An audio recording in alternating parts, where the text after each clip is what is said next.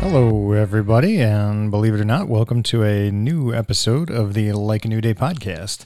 My name is Zachary Brannigan. I am your host. I am a photographer and nonprofit employee based in Michigan. So this is essentially episode 1 of season 2, and I suppose I owe you all a little bit of an explanation. So bear with me for a sec.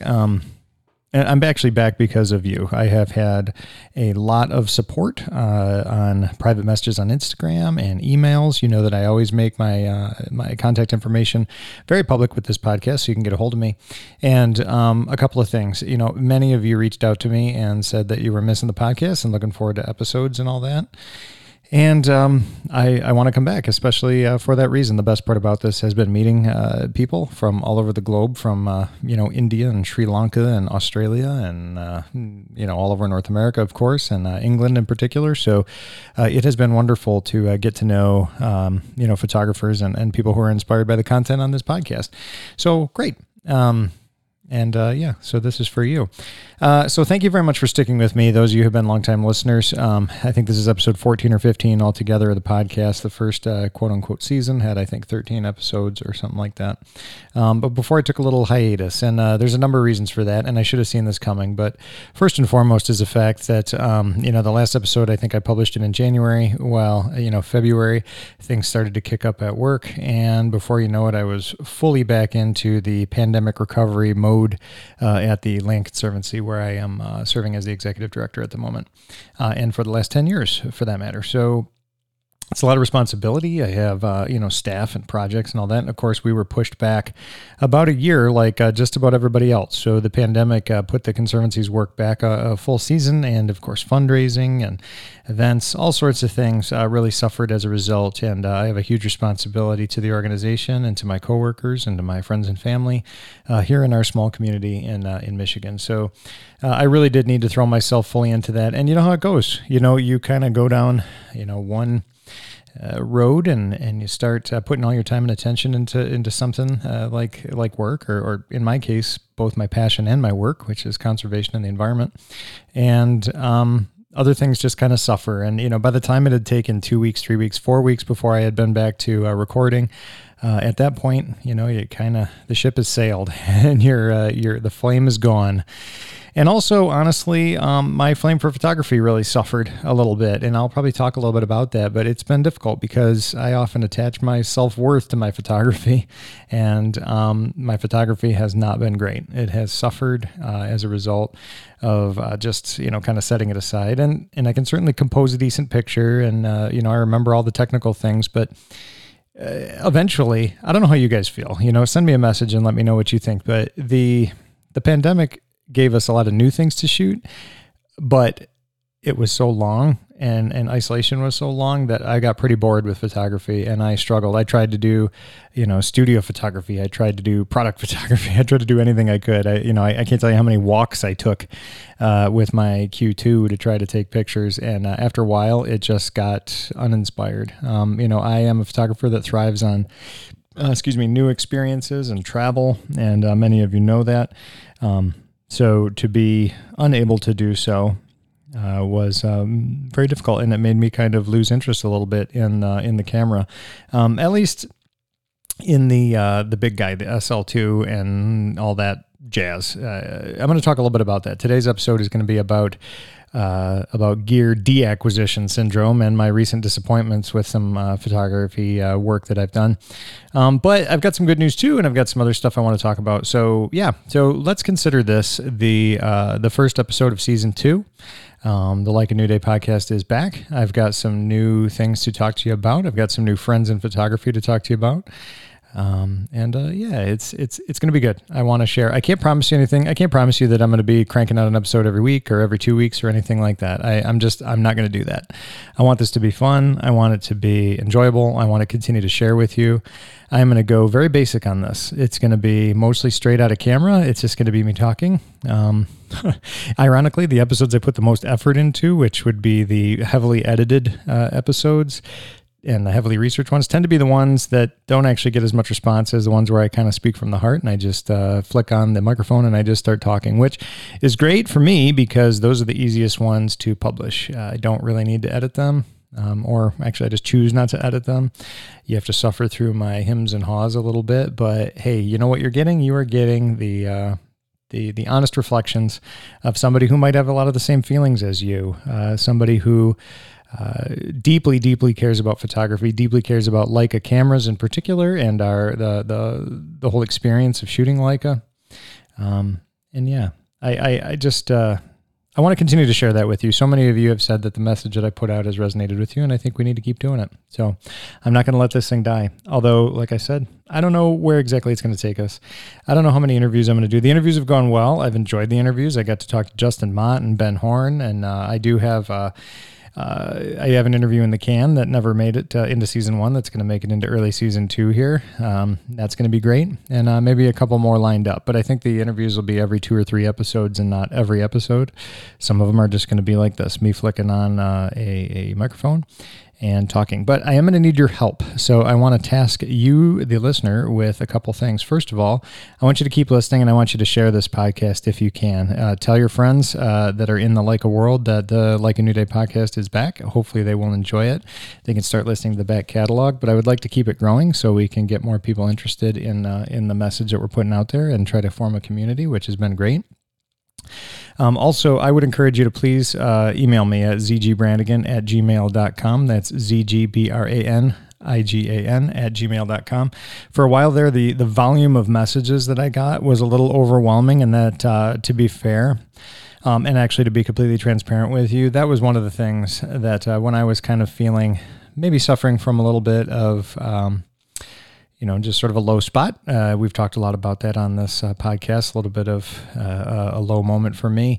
You don't always necessarily feel like talking to lots of people. So sometimes the podcast format is great because honestly, right now I'm sitting in my little office here by myself with the door shut, talking into a machine. So I can get some things off my chest. And I know that you're there listening, but you're not here right now listening. So it's really just me spouting off.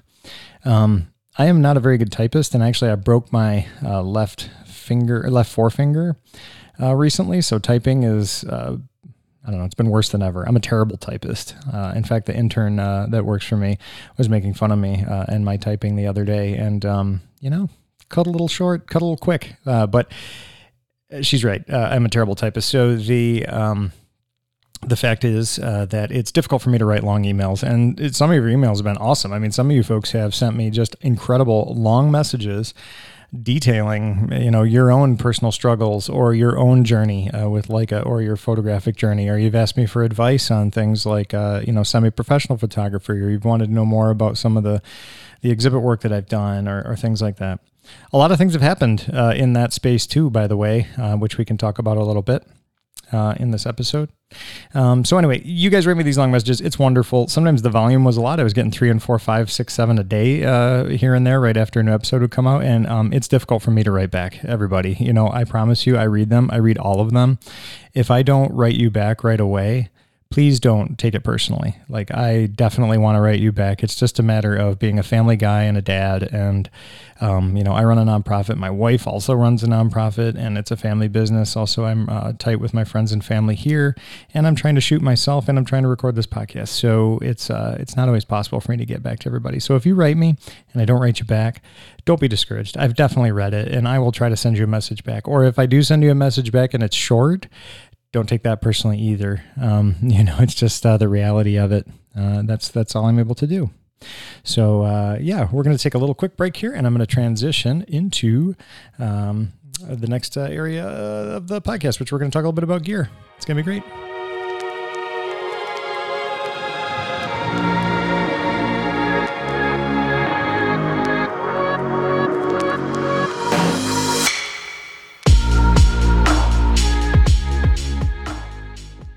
Okay. Gear corner. Let's talk a little bit about gear. First of all, new gear announcements. Well, Leica came out with the black paint M10R, so that's pretty cool. I mean, it looks beautiful. It looks like an M10 monochrome, but it's painted with that cool vintage enamel paint, so that's going to brass really well if you use the heck out of it, although my suspicion is that very few black paint M10Rs are going to go into regular circulation by actual photographers, and unfortunately, most of them are probably going to sit on the shelf. I wish they would get used, because wouldn't it be cool to find a used M10R in about 3 or 4 years that was like really brassed all the way around it with exposed brass on all the corners? That would be rad. I wonder how many, of the limited edition M10s actually get used. I am obsessed with the M10P Safari edition, which is the olive green one, kind of the army green one. I'm obsessed with those. I absolutely love them. And maybe it's just because like I have an outdoor job and I like to travel and all that. And for some reason that, even though it's the same as the regular M10P, it just kind of gives you that vibe, that outdoor vibe that sometimes like the street photographer vibe doesn't really jive with the, going hiking vibe, which is bullshit. I mean, really, it's stupid, but at the same time, I will say that, when I go hiking in the woods, I don't see a lot of people carrying M10s, especially in the kind of retro silver and black colorway. You don't see that too often. Not to say that I see a lot of people carrying Safari Green Edition M10Ps, but I don't know. Maybe someday I'll be the first. Stay tuned. But yeah. Anyway, black paint M10R, very cool. I think they're going to be scarce. Looks like pre-orders are going crazy on that, and some neat lens announcements and all that. So. I don't know, Leica trying to keep it fresh. I wonder when we're going to get an M11, probably in another 2 years, maybe, another year and a half. I don't know, who knows. I've also been spending a lot of time obsessing over the Q2 monochrome and the M10 monochrome and frankly, the M10R and I don't know, the SL2S. I don't know, what else? There aren't too many Leica products that I'm not that excited about, but at any rate. So that's it. I will say that there seems to be a scarcity of gear right now. I mean, just about everything is sold out. If you look online at the big sellers like B&H and even a lot of the Leica boutiques on their website, their inventory is not great. And of course there was a price hike earlier this year due to a variety of different reasons. I suppose, scarcity and the changing times and materials and also the tariff situation. So I know that a lot of our same beloved lenses are also now made in Portugal, or at least final assembly is in Portugal, and those are like $500 less. So at least that's a cool option. I wonder if those Portuguese lenses will hold their value the way that the German-made ones will. At least from a shooter's perspective, everything I've read and seen is that you will never be able to tell the difference. There is absolutely no difference. So I would not fear if you're buying a Summicron or any M lens for the purpose of actually shooting it. I would say to hell with it. Go ahead and get the Portuguese one, unless you can find a used one, which would be even better. Speaking of lenses, I put the Sigma.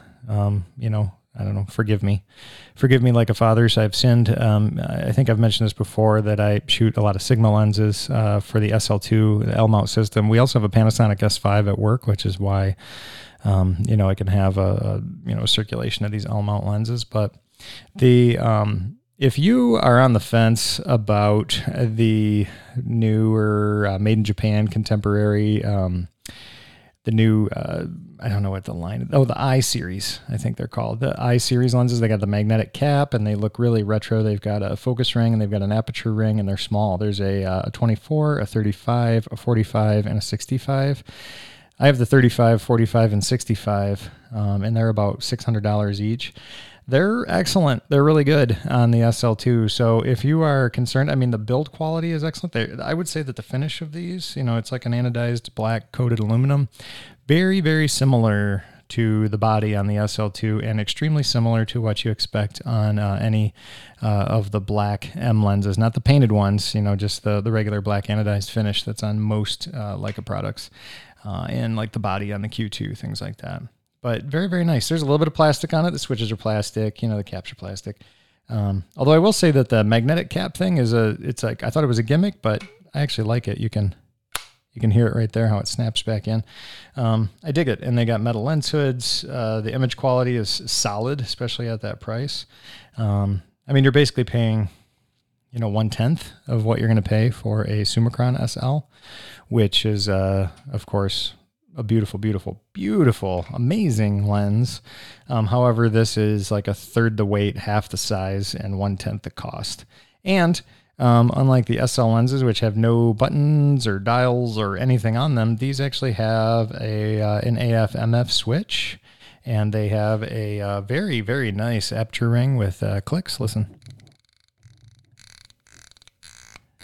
I don't know if you can hear that, but it's lovely, actually. It's very, very lovely to use. And then the after f/22, you can snap it over into auto, and then you can control aperture with your thumb wheel, for instance, on an SL2 or on a Panasonic S1H or whatever you're using.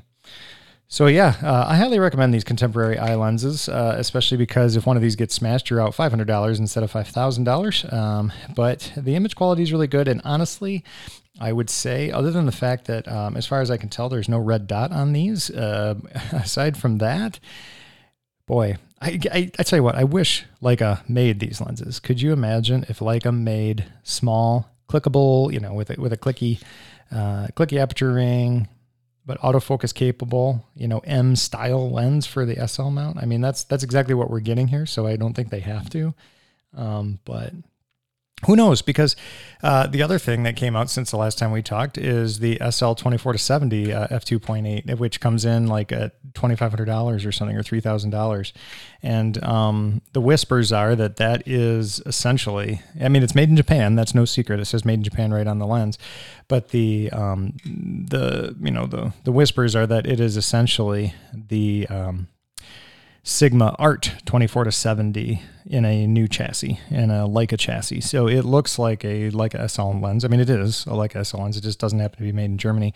It's made in Japan, and very likely it's made in Japan under license with Sigma, who makes L-mount lenses in the L-mount Alliance. So there's nothing wrong with it. I will tell you, like for at work, we have the 24-70 or the L-mount 24-70 Sigma Art lens, which comes in at like, this is how poor my research is, $1,100 or maybe $1,400. But either way, it is a killer lens. I mean, it is really good, and it's heavy like any 24-70 for full frame, like we'd see from any of the manufacturers. But at f2.8 anyway, there are some cool f4s out there, but it's gorgeous. It's very, very nice. So yeah, that Elmarit 24-70 2.8, pick it up. If you want to have the Leica look and chassis and all that in terms of the structure of it. But I can tell you, I'm pretty sure that the glass in there is the same as the contemporary. But man, the Sigma, not contemporary art, the Sigma Art lenses. The Sigma Art lenses are beautiful. I mean, they really do an excellent job, and they're hardly weather sealed. One of those in a Leica chassis. I mean, that's a great lens. You'd have a hell of a heavy piece of camera gear with your SL2 and one of those on there. I can tell you from having the Sigma 24-70 2.8 on the SL2, it is a boat anchor. It is a big, heavy piece of equipment for sure. But it's great. It's great for work. It's great for my professional stuff at work. I wouldn't say that it does not inspire me as a walk around camera, or just a daily camera, not the way that M cameras and Q cameras do. But I will say that it is a workhorse, and it is indestructible, and it's pretty solid. So anyway, yeah, Sigma lens is doing fine. I've talked about Sigma lenses before, but I particularly wanted to talk about that I series contemporaries because those are really, really good. Reader comments. I've gotten a lot here. It's great. I just want to give a shout out to a handful of you. I mean, Chris Broadbent is always writing me nice, inspiring messages. He just checked up on me, a couple months ago. Hey, how you doing? Haven't seen or heard from you in a while. I hope you're okay, buddy. I'll be out with the camera today, inspired by you, which I thought was really sweet. And, he was looking at some of my back catalog of images, which is very flattering, very cool. And Jason Weber, who is a YouTuber that... I don't know, maybe he and I have something in common. He started a really cool YouTube series where he was traveling with a built-up Toyota, which I've also got a built-up Toyota, and he was towing a little Taxa Tiger Moth camper, and he was wielding a Q2, and he was going on a cross-country photo trip and living out of his trailer. I think he got a little homesick, and he ended up heading back to New York because he had an episode where he was kind of making his way across the United States and doing stuff, and then all of a sudden it just kind of ended. So I reached out to him on Instagram, and I said, hey, man, maybe we have something something in common. I'd be interested in hearing about your Q2 stuff, and maybe we could talk. And he wrote me back and he says, hey man, I listened to the Ben Horn podcast for a bit earlier today. One of my favorite YouTubers, and I really dig the podcast. And then he's been a big Leica shooter for a few years now, and we'd have plenty to chat about. So might be somebody I reach out to. So Jason Weber, it's Jason A. Weber, Webber on Instagram.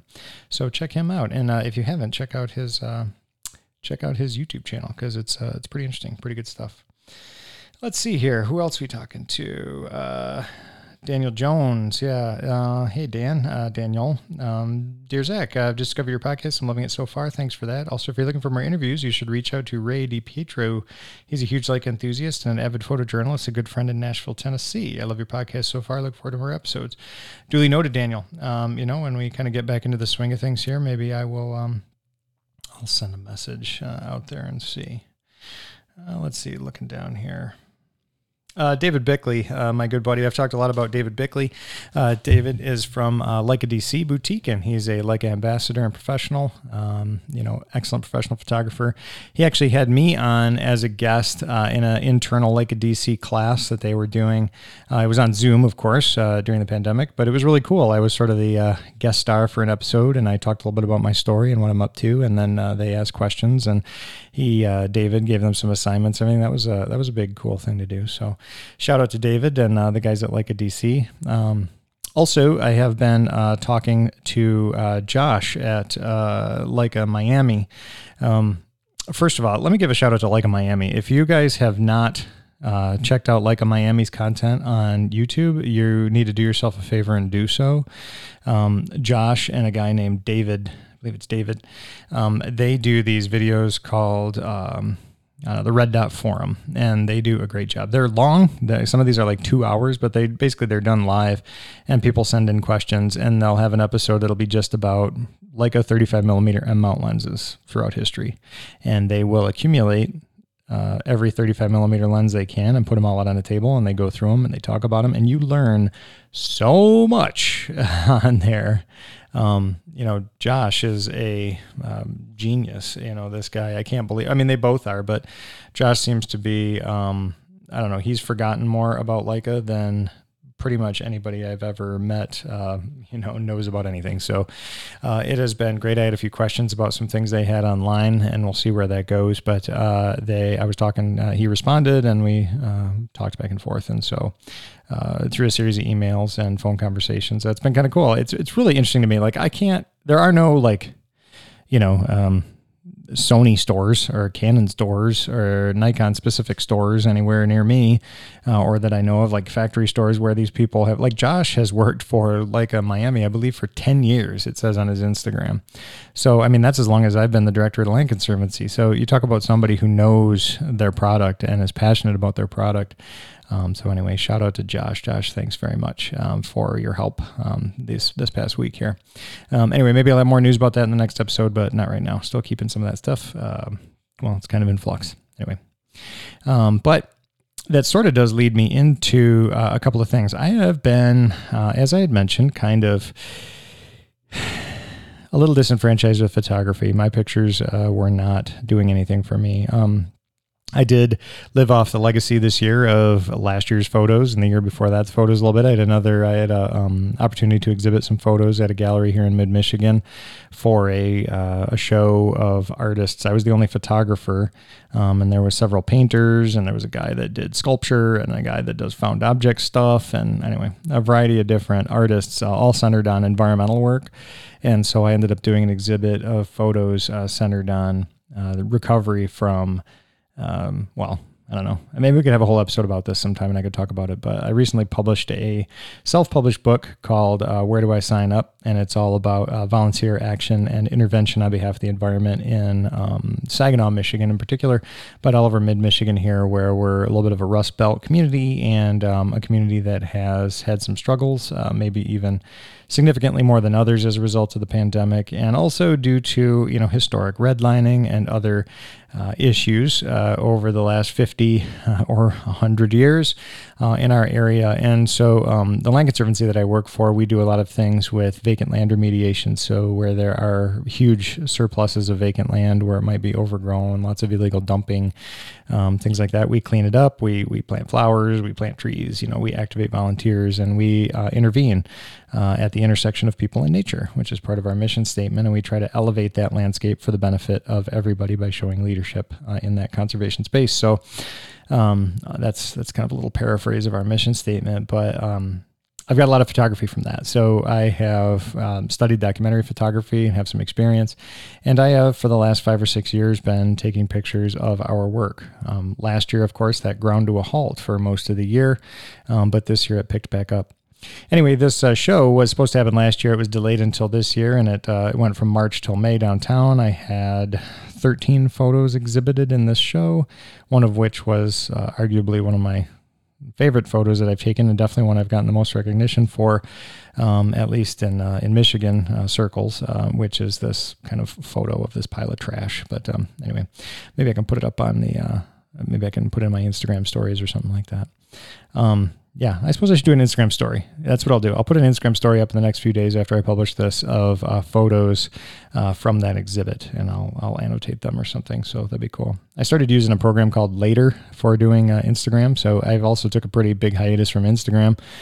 So I started scheduling posts, so you should start seeing posts a day from me at least 4 or 5 days a week, probably, I'm guessing, and maybe more common Instagram stories. But I have to take more pictures in order to do that, and I haven't been taking a lot of pictures. So that's one of the things I want to do right now.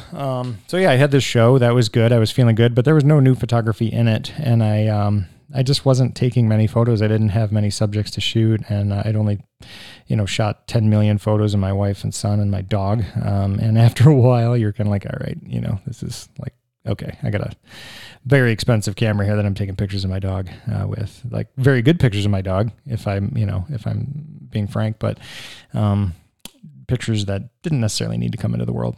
So imagine my delight when finally a long planned trip came about, and my wife and my son and I took a 13-day trip out west, and we boondock camped, and we, did a bunch of off-roading in the desert. And I have a Toyota 4Runner off-road that's kind of tricked out with, a few things, and it's got a rooftop tent and all that. So we could be pretty mobile. We can get into pretty remote areas, get into a lot of trouble out there. And we had a great time.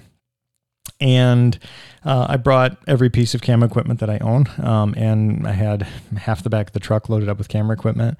And it was a wonderful trip from every perspective except for photography.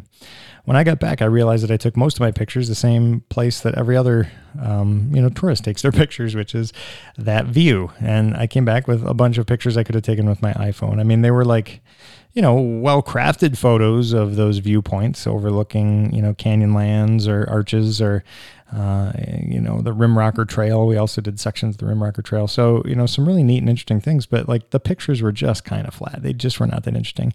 I had hardly any pictures of Maura and Leo, my son and wife, because I was so fixated on like landscape pictures. Well, I am not a landscape photographer. Let's just put that out there. I am no Ben Horn or Tom Heaton or Nick Carver or any of those guys. I am not I don't even necessarily enjoy landscape photography. I really enjoy like things close up. I like intimate photography. One of the things we've talked about a lot on here is interpersonal connection with photography. That's the stuff I like and I love and I enjoy. And I didn't take hardly any of those. So, I mean, I have a Q2. That would have been a great camera to just have around my neck every time we walked into a store or restaurant or just down the street, do some street photography, maybe cool old signs. We spent a bunch of time, like 4 days in Moab, Utah, which is one of the coolest towns anywhere. And all my pictures are of, just dusty trails and view sheds in the national park. It's just, and my campsites and stuff. I mean, I shouldn't say it's a complete failure. That's actually what you're seeing on my Instagram right now is about 7 or 8 photos, that I kind of selected out of maybe 1,000 that I took. But I realized that photography I wasn't in it. I was not in it. I just kind of went on autopilot, and then I came back and I was disappointed in the pictures.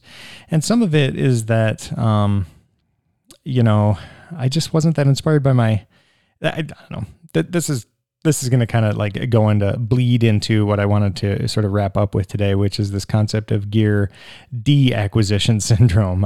You hear about gear acquisition syndrome all the time. People joking about how they have camera gas and they want to buy everything under the sun. I have found myself in the exact opposite boat. I have found myself wanting to shed cameras and shed gear. I'm sitting at a desk that's covered in gear right now for both work and for home. I passed off some work equipment to my intern and coworkers and that, and I did get a grant, which is going to allow me to put a very powerful 600 millimeter lens on a Sony A7R IV for wildlife photography for work. So I'm going to have a super high res camera with a big lens with a lot of reach. So that sort of absolved me from needing to have that myself.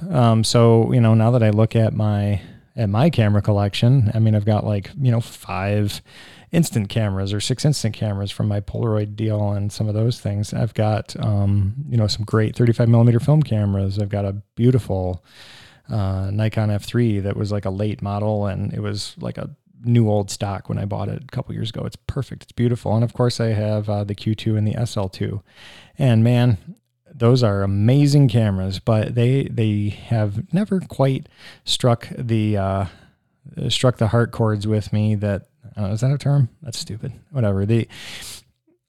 You all know about my saga with the M10D and and if you don't, go back and listen to that episode. There's an episode about my heartbreak, my short-lived life with the M10D, and I had to do with my vision issues and all that stuff. But I tell you what, so I'm all over the place this episode, aren't I? I hope you're enjoying this.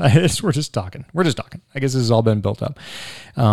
When I got rid of the M10D, I did so. I had it a short time. Thank you to David at Leica DC who worked with me and let me trade it back in for an SL2.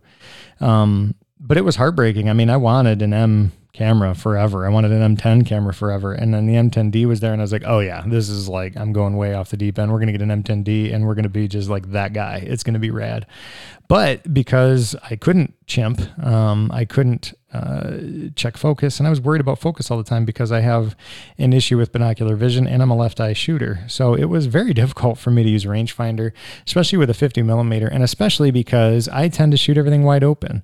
So I had a really shallow depth of field, right? I was using a 50 millimeter Summicron, the new one, not the Apo, but the regular, Everyman.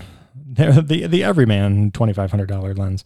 But even with the 50 millimeter, when you're shooting it wide open at f2, you've got a pretty razor thin depth of field, especially up close. And I was just struggling to get focus, and or so I thought. I'm going to get to that in a second. So you're struggling with focus, and it was just very frustrating. And you have no live view because there is no screen. Honestly, I've thought a lot about it, and I'm like, if I had an M10P or an M10 that had a live view on the screen on the back, when your eyes were getting tired, or you were struggling for focus, or you really needed to be critical about focus, that live view on the back would have saved my life, and I probably would still have that camera. If I had bought, I'll tell you right now, if I had bought an M10P instead of the M10D, I probably would still have it, and I never would have had the SL2. I never would have gone down that pathway. It's okay. I've had the SL2 about a year now. I have 20,000 photos with it. My Q2, I 2 years now I've had that, and took even more photos with it. So it's fine. I mean, I've made my peace with all that stuff, but boy, I tell you what, it was so tantalizing. I had this dream M camera, and then it was gone, and I was disenfranchised with it. But the one unique thing about, it's not unique, but the one thing about Leica, well, let me back up a little bit. I went into Lightroom recently and I searched all of my photos by camera, and I was just looking which cameras have photos that I absolutely adore. And there's a couple cameras in there. The Q2, obviously, because I've used it so much. The other one is the Fujifilm X100F. I had an X100F. Some of my favorite pictures I've taken in the last 10 years were taken with that camera while I had it. I had it before the Q2, and I didn't see the point of having that and a Q2. So when I got the Q2, I sold that. But that was a great camera. Basically we're talking about small, discrete rangefinder style cameras, right? That's what I liked. And I liked having that intimacy. The reason I like those photos is because they are just right up in the middle of things. You pull out that FX100 or X100F and it's, you're right in the middle of the action. Same thing with the Q2 with the 28 mil. I mean, you're right in the middle of the action. I would prefer it at 35, but you can crop with all those megapixels. So it's fine. I often, kind of gravitated towards shooting with those 35 millimeter frame lines on it. So anyway, I started looking and looking and looking. The thing is like there's about 800 photos in my Lightroom catalog that were taken on the M10D with the Summicron 50 when I had it. And I really like those photos. Like they look like they're taken on an M camera. Don't let anybody tell you otherwise. Like I can tell the difference, with my 50 megapixel or 47 megapixel shots with the Q2, which the Q2 does have it has its own look. I mean, it definitely has the Leica look, quote unquote. But I wish I could explain it, but the raw files that came out of the M10D and the sort of, variability with focus and the variability with, exposure, not having any ability to chimp or to check your exposure or anything and just shooting like an old film camera. It did introduce a little bit of that photographic serendipity that you get with film. I mean, certainly you're getting a much higher quality image than you are with film.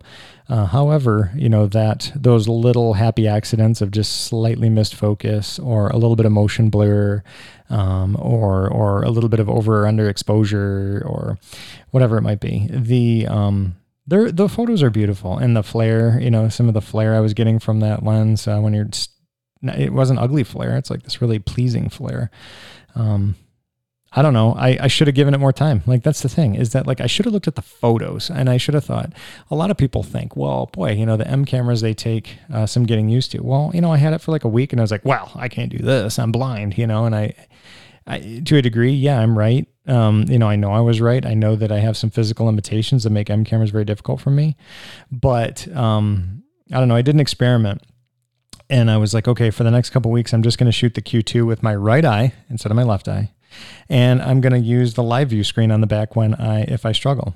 So I was sort of simulating an M camera. Now, of course, you don't have the rangefinder focusing, but I did do it all in manual focus. So I was taking the pictures, of course I had focus peaking. So you're cheating a little bit when you're looking through the viewfinder. You don't have that with, you clearly don't have that with the M cameras. But that being said, I was trying to, give me a break here. I was shooting with my off eye. So I was shooting with my right eye, and actually I found that it really wasn't that bad, other than the fact that I have a hard time closing my left eye. Like I feel kind of like Popeye, like you're like, when you're squinting that left eye.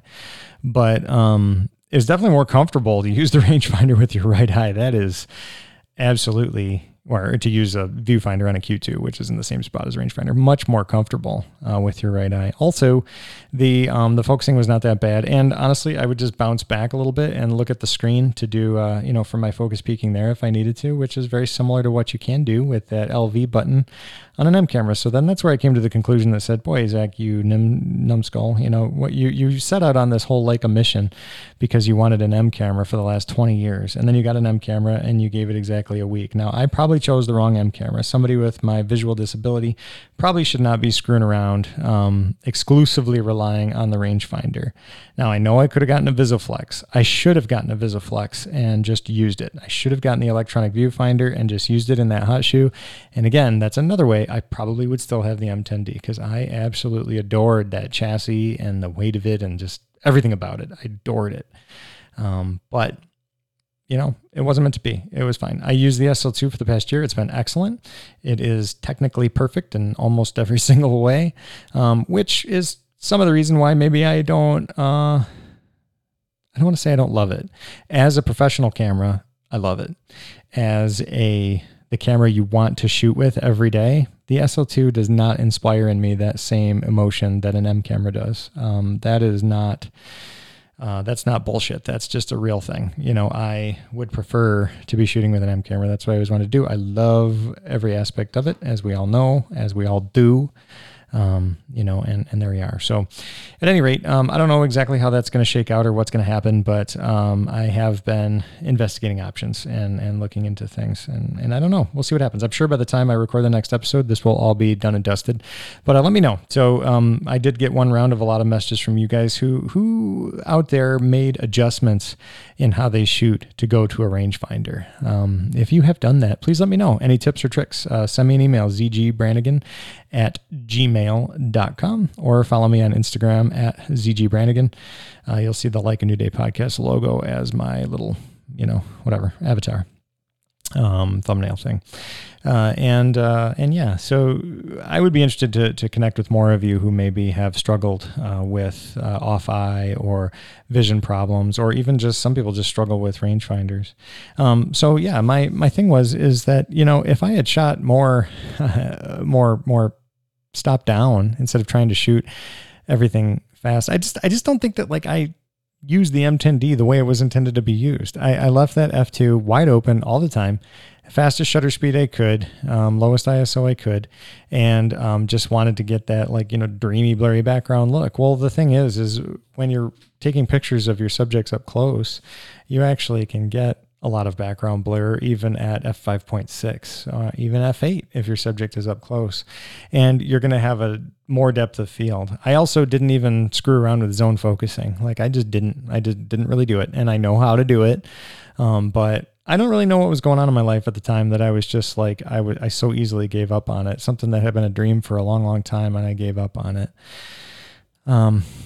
I don't know. Are you guys bored of this topic yet? We've talked about the camera a lot. I've talked about it in multiple episodes. I've talked about it again here. But I mean, what I'm trying to get at is not so much about the camera. What I'm trying to talk about here is my own personal struggles with loving my cameras, loving photography or not. My Q2 is special because, my parents helped me buy it, which was an amazing thing at the time.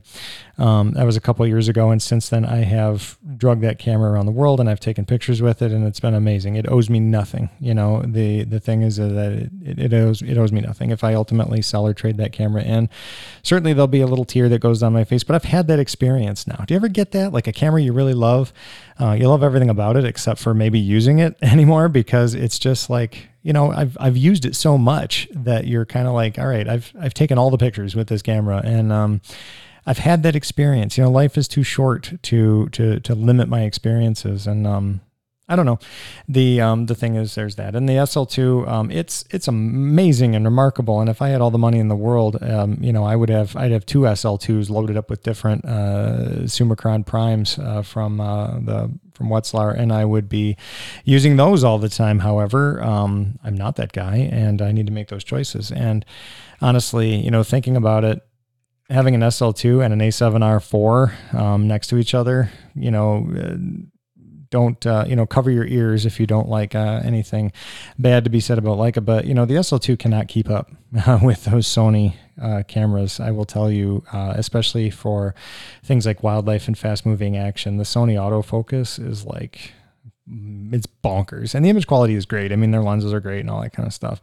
Is it special to use? No, it feels like honestly to me, the A7R4 feels like a plastic toy camera. It doesn't feel durable. It doesn't feel like any of ththose things. After using the SL2 for as long as I have, I will tell you the A7R4 feels like a cheap plastic piece of junk made in China. It's not, it takes wonderful photos, and it has incredible,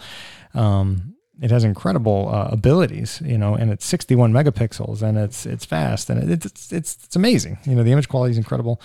It goes on and on and on. But using it, it's there's no romance with using it. It's it's like driving a it's like a minivan. It's super capable, ultra dependable, fits all the kids, cruising speed, no problem, fuel efficient. Everything about it's awesome. But I mean, who wants a minivan, right? The SL2 is not a minivan. It is, it's beautiful and it's epic in the way you can customize it and how you can use it and how comfortable it is and all that stuff. But it's a giant boat anchor, and in terms of weight and in size, and it cannot compete. It just really can't, for fast moving action and stuff. And honestly, for work, excellent tracking autofocus for wildlife is really something that's important to me. So, there's a little bit of a feeling of redundancy. Now that the A7R4 is on the scene, will the SL2 get parked a lot? Would it even be used, really day to day? I won't use it for work anymore. So if I'm not doing that, and honestly, I'm providing that camera, for work, and work is able to provide me with this great camera in the A7R4. Again, the A7R4 feels like a camera you'd use at work. Like, it's not even a camera that I'll probably bring home. It'll live at the office. I'll use it for work. If I need a high resolution autofocus camera and I, in the future, don't have the SL2, I can fall back on the A7R4 and use it for stuff that we need. Like if I, have a quote unquote professional job I need to do, and I need all that resolution, that 61 megapixels resolution, well, I'll have an A7R4. So it would be good. I don't have a lot of emotion attached to the SL2. I do have a little bit of heartstrings attached to the Q2, but again, both of those cameras I had experiences with. So what I'm getting at is that there's probably going to be a change here. We're getting very close to something, but we will see. And so if you have been in these boats, if you have stepped into the Leica rangefinder world after a long career of using EVFs, or you're going from DSLR, I don't know what it is, but if you're struggling with being a left eye, right eye shooter, if you're struggling with vision problems or rangefinders, have you used a VisiFlex? Do you use live view on an M camera? Let me know. Please send me a message.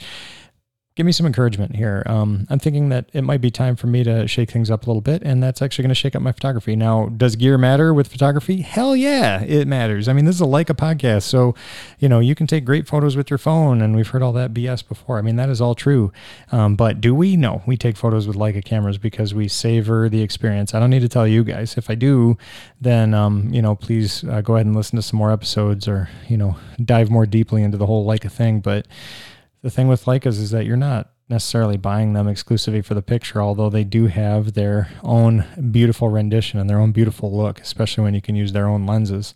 That might be another thing that bugs me about the SL2, is that although these contemporary lenses from Sigma are very, very good, they're not Leica lenses. So you're using a less expensive aluminum made in Japan lens on this beautiful, huge camera. But at any rate, the rendition, the beauty of the Leica image and all that is one of the reasons we get into it. But the other one is just that we dig the cameras, right? And the fleeting moments, I still wake up sweating in the middle of the night sometimes thinking, oh my God, I had an M10D and now I don't.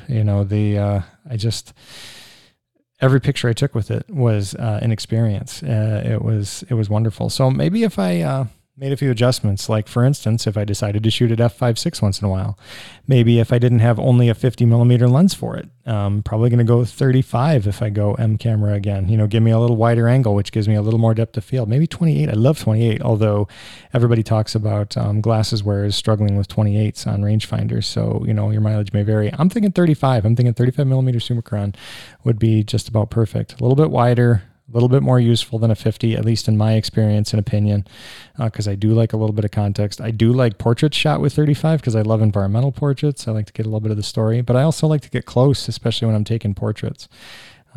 35 is going to allow me to shoot inside. F2 would allow me to shoot indoors, although I am used to image stabilization. I will say the SL2 and Q2 have image stabilization. If I go back to an M camera, I'm not going to have that. But I shot for a long, long time on film cameras, locked into 400 ISO with Portra 400, and just doing photography the way it was meant to be, back in the day. So trying to shoot at 125th or faster, opening up the aperture when I needed to.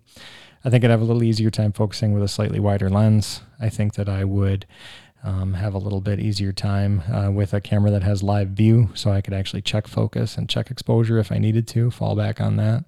But yeah, I don't know. That's the thing. Here I am in Lightroom. I'm looking at all these M10D photos, and I'm like, what the hell is the matter with these? Like, they're good. I mean, at least in my opinion, I was happy with them. I took some great photos for work, some really sweet photos of my family. The colors are good, straight out of camera. What the heck was I thinking? Yeah, they really weren't that bad. So I don't know, maybe this is just my justification, but here I am kind of sitting looking at these very expensive cameras that anybody would be very, very, very happy to have. And I've talked about them extensively on this podcast, and here I am thinking, maybe it's time for change. But I've always been somebody where the grass doesn't grow under my feet for too long, so I am not surprised. At any rate, we will see. We will see what happens, but please write me on these topics. I would love to hear from you. yeah, I just, I think it's time. I think it's time to make a change. I'm not sure I guess I've just, like, this whole podcast was just me talking myself into this. So I hope you enjoyed this. Have you had this conversation? Write me a message on Instagram or actually even better, leave a review on Apple Podcasts or wherever you listen to podcasts. That helps out the podcast a lot. We've had a lot of downloads now, way over 10,000, approaching 20,000 downloads or something. So there's more and more of you out there listening, which is why I wanted to get back on the horse. But I mean, have you had this conversation with yourself, this justification? I wonder if when we get this much money, when you're in my economic strata and you're into Leica, the cameras are really expensive. They feel really expensive. They're worth it to me, but they're very expensive. I don't have unlimited means. So I don't collect every M body and put them in a glass case. Like if I have a camera, I'm going to use it. If I have a special edition, like an M camera, I'm going to use it as a daily shooter. It's going to get beat up. That's just the way it's going to be. I take care of stuff, but that's the way it's going to be. It's going to get used. But here I am. I've just spent the last 45 minutes talking to you theoretically, but I think actually I was talking to myself. I think for this whole time I've been talking to myself to talk myself into the idea of trading in my autofocus SL2 and Q2 to go back to M10 territory of some kind and give it another go. I'd be okay with that. Even if it doesn't work out, I'm gonna give it another go. I can't imagine being a guy and going through all these years and just being like, yeah, but I only use the autofocus Leicas. I want to shoot with an M. I just do. I love the experience. I absolutely adore the experience. Even if it's not perfect, even if I miss a shot once in a while, that's okay. So I don't know. If you've had experiences like these, please let me know. If you have shot with a Summicron, 35 millimeter Summicron, let me know. If that's your lens of choice, I'd be interested to hear it. If you use live view, or if you've switched to your non-dominant eye in order to be better with rangefinders, please shoot me a message. Or for any reason at all, you can find me on Instagram at ZGBranigan. You can email me zgbranigan@gmail.com. I've been blathering on way too long now, so I'm going to just put this out there just the way I said it, and we're going to see what happens. So this is an experiment in stream of consciousness. This is my 4 months of content backing up in my head.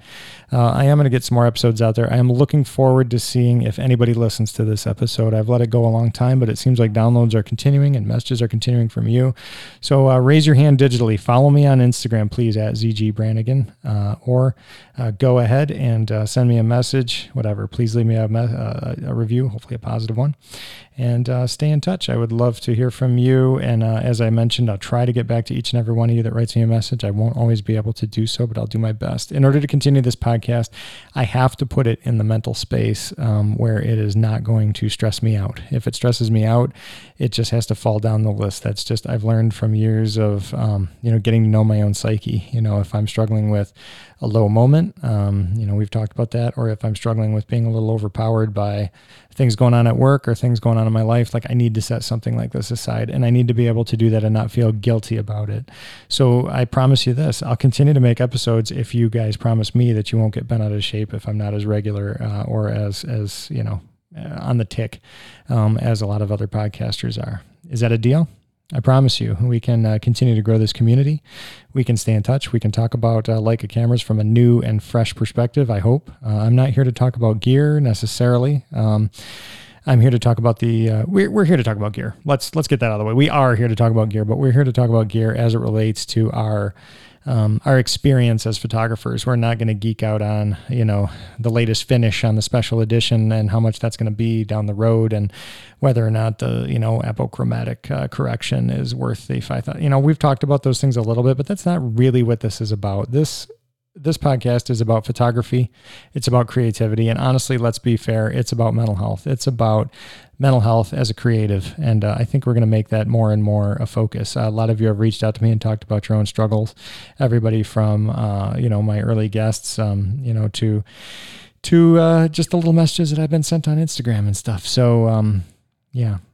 It's lovely. It's lovely to be talking back into this camera again. I'm actually going to be setting up a new podcast space at my office, my work office, believe it or not in my house. So in theory, that's going to make it a little bit easier for me to just flick on the switch and start talking. So if I'm not going to do a ton of editing, and if I'm just going to pipe these things out, hopefully you guys will continue to listen, and my nonsense will be, accepted by all of you.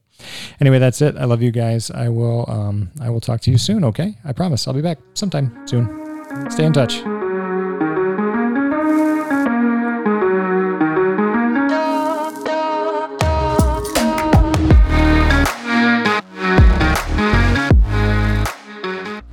This has been the Like a New Day podcast with Zachary Brannigan. You can find us online at ZGBRANIGAN. That's at ZGBrannigan on Instagram and at ZacharyBrannigan.com. Thanks very much for listening, and hope to talk to you soon. Take care.